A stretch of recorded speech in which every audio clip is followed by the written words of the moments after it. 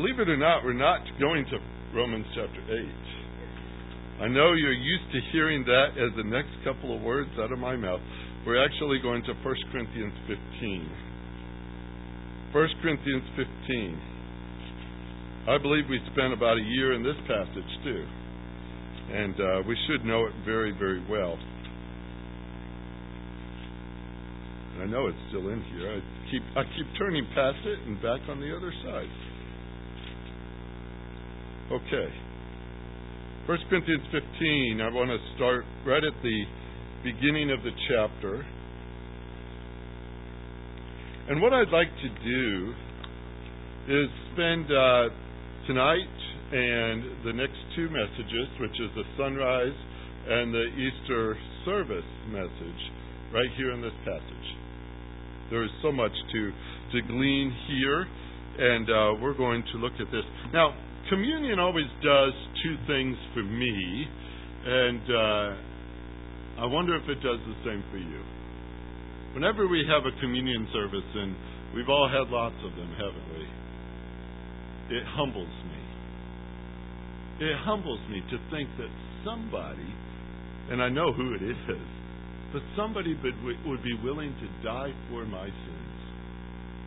That is a remarkable thing to me, that somebody would do such a thing. And it's just a humbling thing, isn't it? That he should do that for us. And the second thing it always does, it makes me more appreciative. Every single time I approach this theme, it's one that we sing of so often in Scripture, in our hymn books. We see it over and over again. The death of Christ, the death of Christ. We could sing songs, the rest of the night if we wanted to as well.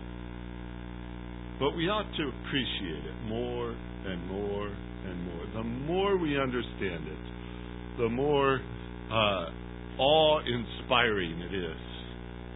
It's just an incredible theme.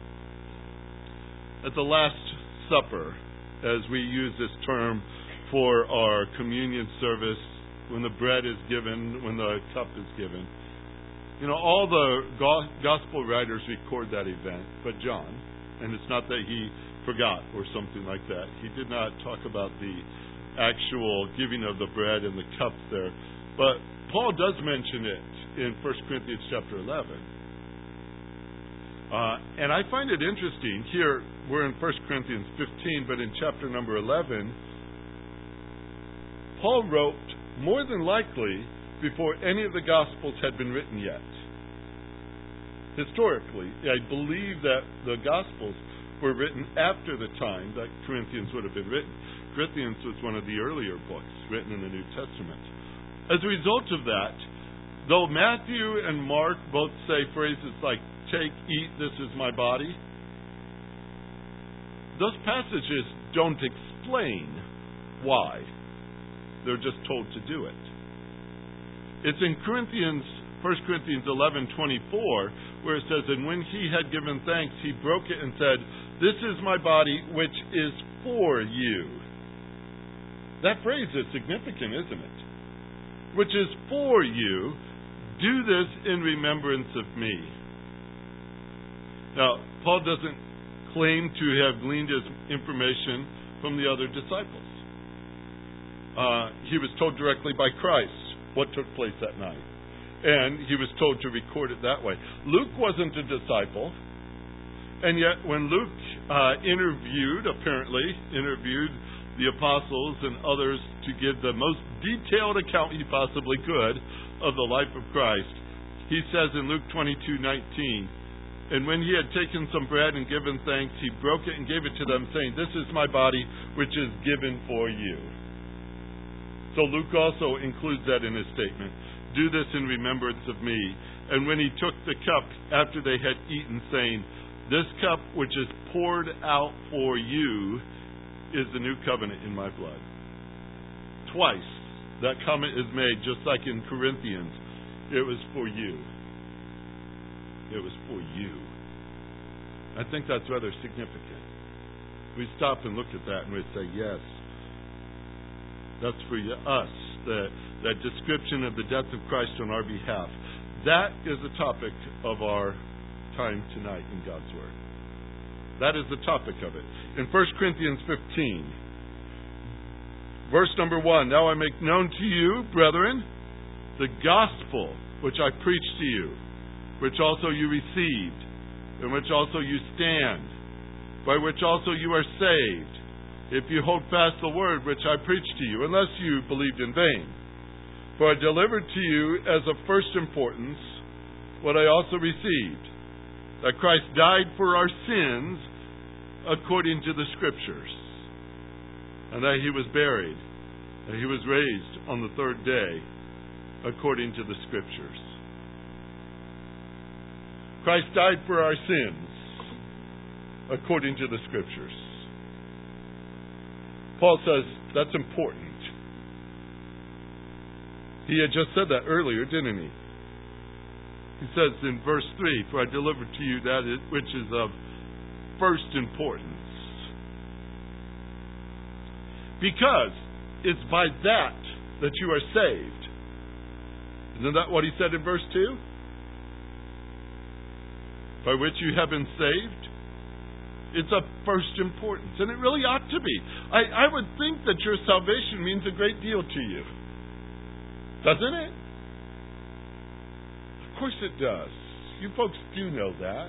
I don't have to convince you of that. I know. But when we think about these things, it's first importance. It's the first of all importance. Something of the greatest value. Something as a precious treasure. Would you trade it for something else? No. No. Would you be willing to take a cheap substitute for it? I don't think so. You know, this world has a conception of religion that they want to impress upon us that really just cheapens the message of the gospel. It cheapens it. And that's a mild term, mind you, for all that you can say about what the world does with the gospel of Christ. They offer trinkets instead of your treasure. They give you alternatives to it. They give you substitutes for it. They give you a watered-down version of it. They strip it of its strength. They devoid it of the essence, such as the issue of sin. You can't have the gospel message without the topic of sin, because that's what it says. He died for our sins. You can't take that out of the story. You can't take the consequence of sin out of the story. It's death. And what did he do? He died. You can't strip that out of the story. But they want a softer, easier gospel. They want one that doesn't really make any claims on your life, you know. It doesn't force you to change your life in any way. But it also cannot save your soul. To speak in very general terms, we can do that. But Paul didn't. He says in the last time there will be men. And he characterizes these men in 2 Timothy chapter 3. And when he gets to the end of the list, he says they hold to a form of godliness although they have denied its power. They use our words.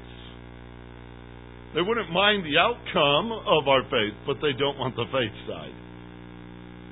They just want the heaven side without the trappings, as they would have it. We sing there's power in the blood. Is it because we know something? Isn't that blood something that has done something for us? Speak of His power. The death of Christ has redeemed us by His blood. Nothing else could have done it. Nothing else could have accomplished that. So I take no substitutes for this truth that we're studying here tonight. No substitutes. By it I have been saved. That's what Paul said in verse 2. By it we have been saved. It is of first importance to us. What is it? Verse 3 and 4. He defines the gospel in some of the easiest terms you could possibly express it. And he uses just verbs to describe it. Really, 3 little verbs. Christ died. Next verse, verse number 4. He was buried. The third verb, he was raised from the dead. Those are the 3 words we're working with for the next 3 services. Tonight, he died. And that's of most importance to us. I'm going to remind you of that Sunday morning, too. It's of most importance to us that he died. Paul says Christ died for our sins according to the Scriptures. Now, his choice of words are fascinating to me. I love words. I love studying words. And the first thing he said in that phrase is Christ. Christ. Now, that wasn't a nickname. All right? We use nicknames for people when we talk about them, or sometimes we just call people by their last name. This was not Jesus' last name either. You've heard the name Jesus Christ. That's not first and last name. Christ is his title. His title. It's the Greek equivalent of the Hebrew word Messiah. It's the equivalent of the word anointed one, the chosen one, God's special servant. The Jews understood the concept of Messiah. They'd been looking for Messiah, although they had a diminished view of who the Messiah would be. He was to be a deliverer, right? He was to deliver them. What they thought was that he was there to deliver them from their troubles. Just the typical troubles around them. Enemies, difficulty, rough life, things of that nature. Nelson's Bible Dictionary said, for centuries the Jewish people had looked for a prophesied Messiah, a deliverer who would usher in a kingdom of peace and prosperity. And that's all they could see. Give me peace, give me prosperity. That's all they really wanted. Forget the idea of a relationship with him. Forget the idea of righteousness and all that, that requires of man to live in a righteous kingdom. They just wanted a kingdom where there was peace. That's it. Give me peace. Give me prosperity. That was their goal. That was their desire. And it's very short-sighted. Because it was limited. It was temporary. It was only anchored to the things of this world. They wanted political peace. They wanted release from enemies. I think if we had problems with enemies, we wouldn't mind that. Now, would we? We'd like that. But that's not why Jesus came. He didn't come to set us free from tribulation. He says, you'll have plenty of that in this world, but take courage, I've overcome the world. They wanted peace from their enemy. They wanted release from their neighbors' influence and dominance over them. They wanted the hopes of living their lives without threats from outside. They wanted a place to have a home and a herd and a crop, all physical in nature. All protected somehow by this great Messiah who would keep their flocks safe from enemies and keep their harvest safe from enemies. They wanted those things, but they're all very temporary in the scheme of life. Well, next year there's a crop that will replace this year. And the herds are always changing, and the flocks are always changing. They wanted prosperity. They wanted wealth. A lot of people do. They wanted abundance. A lot of people do. They somehow equate that with joy. And I think our world's still in that thinking pattern. The more you have, the happier you must be, But they wanted abundance. But that also is a very physical, very limited viewpoint. That's all they wanted of their Messiah. That's what they were looking for. Now, Paul used to aim for such things too. As a good Jew growing up, he was certainly interested in the Messiah. He thought perhaps the more righteous he was, the more likelihood he would find that peace or that prosperity that the Messiah would bring. He spent his early years of his life trying to be as righteous as he possibly could. That was gain to him, remember? That was his gain. That's what he was after. until he actually met the Messiah. And you know the change in his life. That's where he found out what true peace really was. That's when he found out what being rich in Christ really was. He had deliverance over something greater than a physical enemy. He had deliverance over his greatest enemy, and that is death. That's the Messiah he came to know. That's the Messiah that is referenced in this very first word, Christ. Not the Jewish conception of a Christ, but the believer's conception of a Christ. What he's delivered us from. Paul says, whatever things were gained to me, those things I've counted as loss for the sake of Christ. More than that, I count all things to be lost in view of the surpassing value of knowing Christ. He keeps using that term. Christ Jesus my Lord, for whom I have suffered the loss of all things. Now that's totally against the Jewish concept. And count them but rubbish, so that I may gain Christ. I'm telling you as we start here this evening, it's not by accident, and it's not by some thoughtless action that Paul just writes Christ on the page. It's deliberate. Christ is the only deliverer. The only one who can change us. And he has to put him down in his name like that first. Christ died for our sins. In order to deliver, he had to die. That was also contrary to the Jewish mentality. Because, let's just say it as they would, the victor is not the one who dies. The victor is the one who wins the battle. And they thought death was never in the conception of a Messiah. They could not conceive death as a goal, as a plan, as an action, as a fulfillment of their Messiah. They could not understand that. Even to this day, they're puzzled by it. Their rabbis would teach them, don't read Isaiah 53. They'll keep them out of that chapter, because that chapter says it so very clearly. And so many of them don't even know it exists. And when they see it for the first time, it just pops circuits in their head. They're like, you've got to be kidding me. The Messiah died? That's incredible. Notice how simply Paul said it. Christ died. He died. The Messiah, the deliverer, died. And yet that's the beauty of the passage, isn't it? That's where the victory really lies, in this, because he died. Now let me have some fun with you here this evening and examine that verb died for a minute. All right? I'll give you just a touch of Greek. You can handle that, can't you? Just a touch. A little bit. Aorist tense is what they call it. A-O-R-I-S-T. Aorist tense.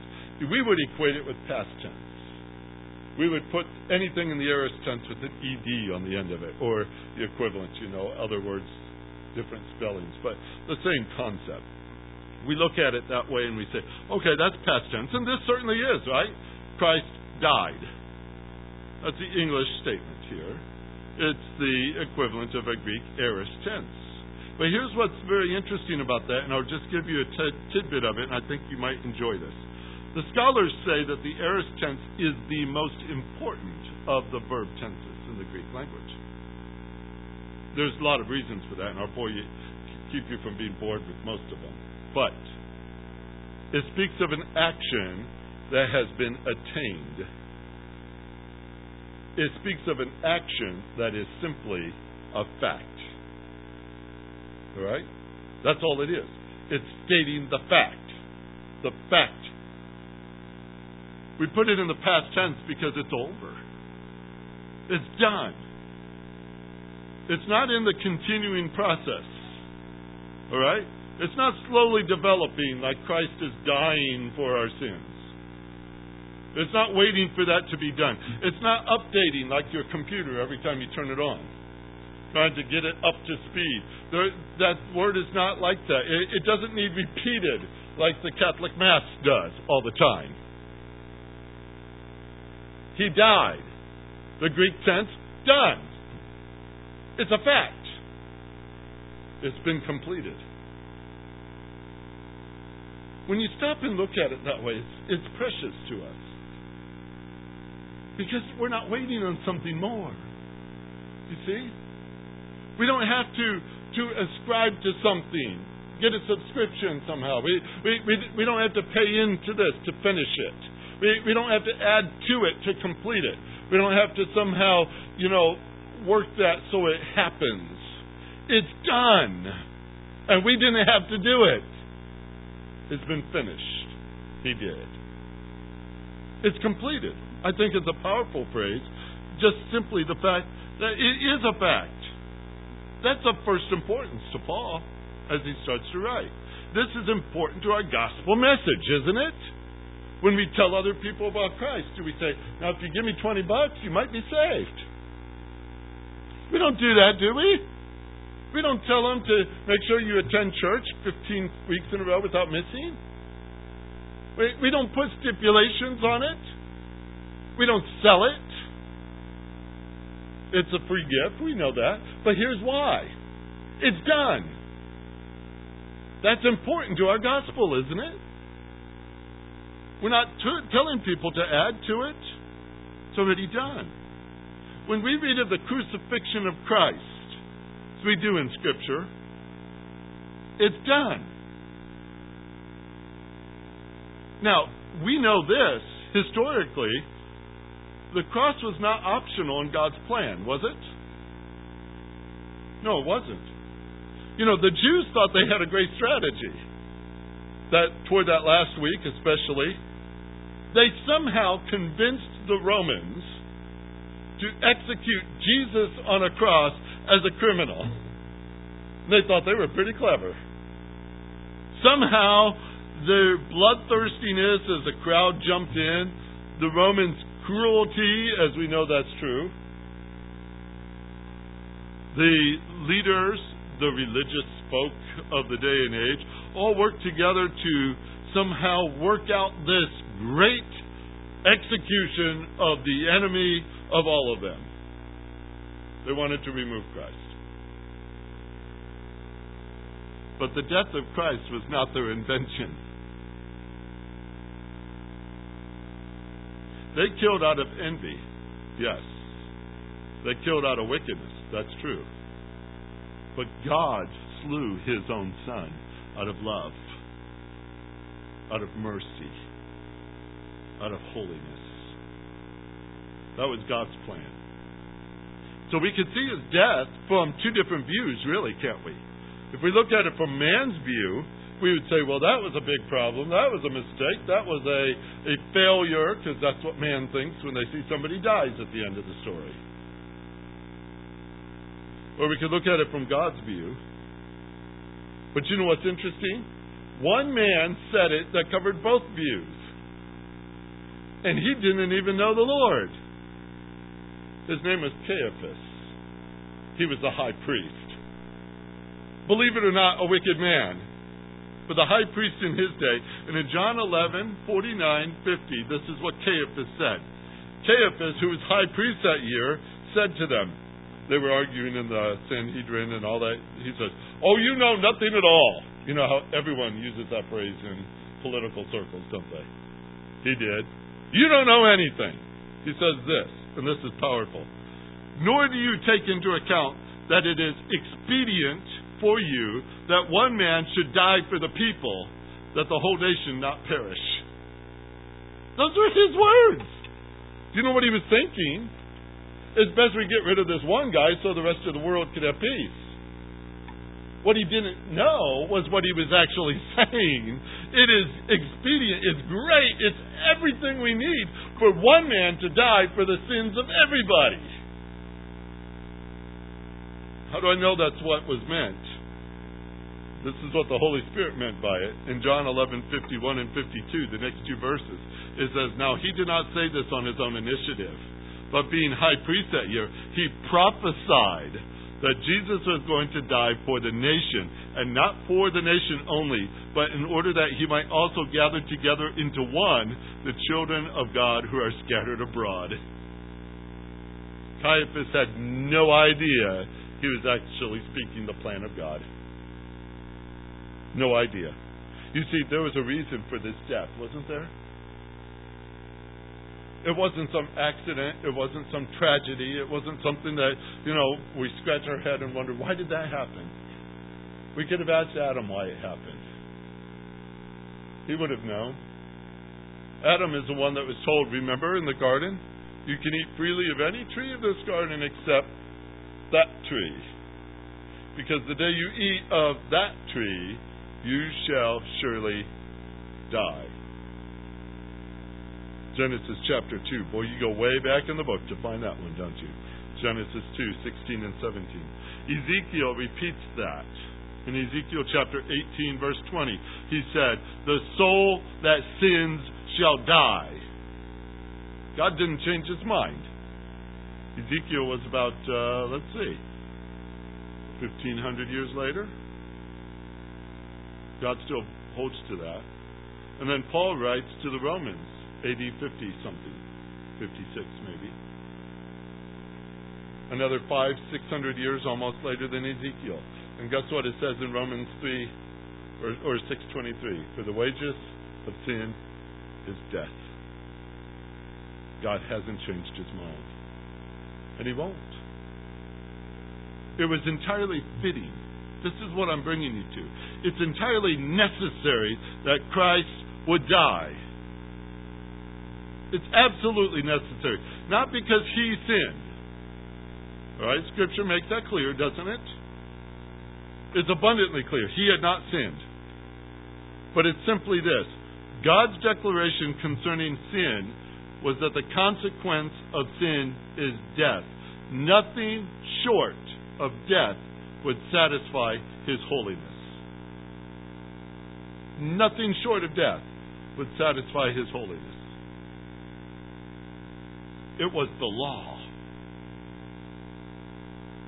Paul would say it was also the curse of the law, because the curse comes when you fail it, right? It was the curse of the law. It was inevitable.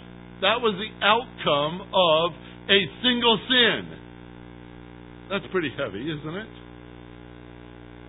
It's pretty heavy. If you think, and just for your imagination purposes here for a minute, if you think that maybe you're going to be just fine, you're going to get through life without any sin, and there at the age of 4 you mess up. Whoa! What do you do about that the rest of your life? One sin is sufficient to condemn a man. And then you find out later, I was born a sinner.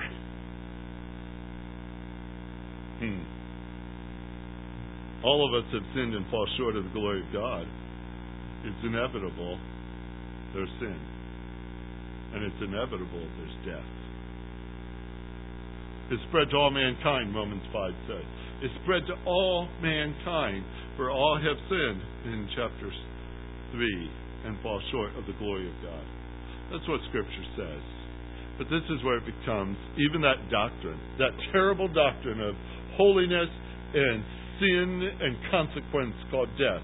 All of those things put together, it becomes very precious when we put Christ in the middle of it. It gives meaning to his death, doesn't it? The text says here in Corinthians 15:3, Christ died for our sins. For our sins.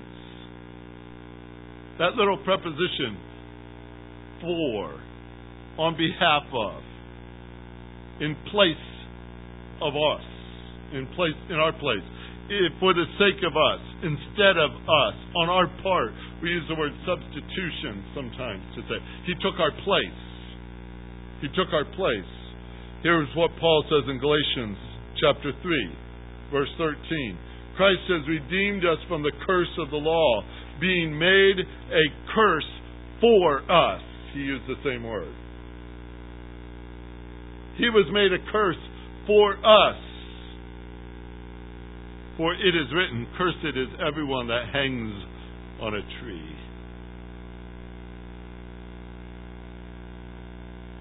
That's what his death has done. That was the purpose of it. Spurgeon was said to have quoted this. He did not write it, but in his works you will find it. It says, upon a death I did not die, upon a life I did not live, I stake my whole eternity. I've been pondering that for a couple of days. That came from a hymn, actually. There was a hymn writer living about the same time as Spurgeon did, named Horatius Bonar. You might have heard his name before. This is his song, and it's not in our hymn book. I wish we could find it someday. But listen, you'll see the similarities here, because this is where Spurgeon got that thought. Upon a life I have not lived, upon a death I did not die. Another's life, another's death, I stake my whole eternity. Not on my tears which I have shed, not on the sorrows I have known, another's tears, another's griefs. Of these I rest, on these alone. Lord, I believe, O deal with me, as one who has thy word believed. I take the gift, Lord, look on me, as one who has thy gift received. O Jesus, Son of God, I build on what thy cross has done for me. There, both my death and life I read, my guide and pardon there I see. I know it's a little harder to follow the English style. But think of that. Upon a life I have not lived. Upon a death I did not die. Another's life, another's death, I stake my whole eternity. That's the verse you're reading. In essence, in verse number 3, Christ died for our sins according to the Scripture. The doctrine that I'm talking to you today, like I said, has no alternatives. There's no substitutes for it. Paul says this of Jesus in 1 Timothy 2:5. There is one God, and there's one mediator between God and man, and that's the man Christ Jesus. That's it. Hebrews 9 verse 15 says this, for this reason he is the mediator of a new covenant, so that since a death has taken place for the redemption of the transgressions that were committed under the first covenant, in other words, he died for our sins, those who have been called may receive the promise of the eternal inheritance. The writer is just simply saying, Jesus did it. He paid the price. He died the death. Now you know when it says according to Scripture that it is supportable. The Old Testament says so. That's why Paul would use such phrases. How many times might we find phrases referencing the death of Christ? Maybe Psalm 69, maybe Psalm 22, maybe the one that I referenced earlier today, Isaiah 53. The Old Testament declared his death, even described his death. It described his triumphal entry. Did you know that? It described the act of Judas betraying him. It described him being nailed to a cross, being pierced in his hands and his feet. It described him being struck with a spear. It described him as not having his bones broken. It described his garments being divided up. All these references. Matter of fact, it also described him being buried, and it also described him rising again. The Old Testament is full of this information, but here's one particularly from Isaiah 53 verse 5. He was pierced through for our transgressions. He was crushed for our iniquities. The chastening of our well-being fell upon him, and by his scourging we were healed. You know what? I love reading that verse, but I don't like to see the word our so often in it. Our sin, our iniquity, our transgressions. This is of first importance to us. Christ died for our sins according to the Scripture. before we go to this table to remember that fact, as it says, consider just a few more minutes, just a few, the results of that death on our behalf. I'm just going to read to you a handful of verses here. In John 6, verse 51, Jesus says, I am the living bread that came down out of heaven. If anyone eats of this bread, he will live forever. Now that's not this wafer here. It's talking about receiving Christ. He says he will live forever. Isn't that the promise? John 3:16, whosoever believeth in him should not perish but have everlasting life. Here's another verse I'll read to you. Galatians 1:3 and 4. Grace to you and peace from God our Father and the Lord Jesus Christ, who gave himself for our sins so that he might rescue us from this present evil age. Isn't that a beautiful thing? Rescue us from this present evil age. In Ephesians 5 verse 2, it says that we are to walk in love just as Christ loved you and gave himself up for us, an offering and a sacrifice to God as a fragrant aroma. It was pleasing to the Father. Titus 2 verse 14 speaks of Jesus Christ who gave himself for us to redeem us from every lawless deed. That's one. To purify for himself a people for his own possession. That's two. And to make us zealous for good deeds. Three results. Just because he gave himself up for us. 1 Peter 2 verse 24. He himself bore our sins in his body on the cross so that we might die to sin and live to righteousness. For by his wounds you were healed. This is the importance that we have before us tonight. When we take of this cup, we talk about the fact he died. That is important to us. And there's no substitute for it, is there? He died for us. He died for us. What a thing to remember. I'm going to have a word of prayer, and then the men who will help me this evening will come forward and we'll have our communion service. Heavenly Father, it's an amazing fact. It's an amazing doctrine. We are so thankful that you gave it to us to know. And that we know it in more ways than just intellectually. We know it by faith. We know that it's true. We know the results of it. We know the difference it's made. We know that Jesus is the Christ. And that he died for us. As we started with that song, and can it be that I should gain? That's a big question on our heart. But we do not question your love. And we do not question the fact Jesus died for us. As we remember that here at the table tonight, Lord, do indeed humble us under your mighty hand. And yet make us thankful. More thankful than before. More appreciative again of what you have accomplished on our behalf. What you did when you sent your Son, who willingly came and died on our behalf for our sins. Thank you. Thank you for doing that for us. We rejoice in that. And we remember now in our service. In Jesus' name.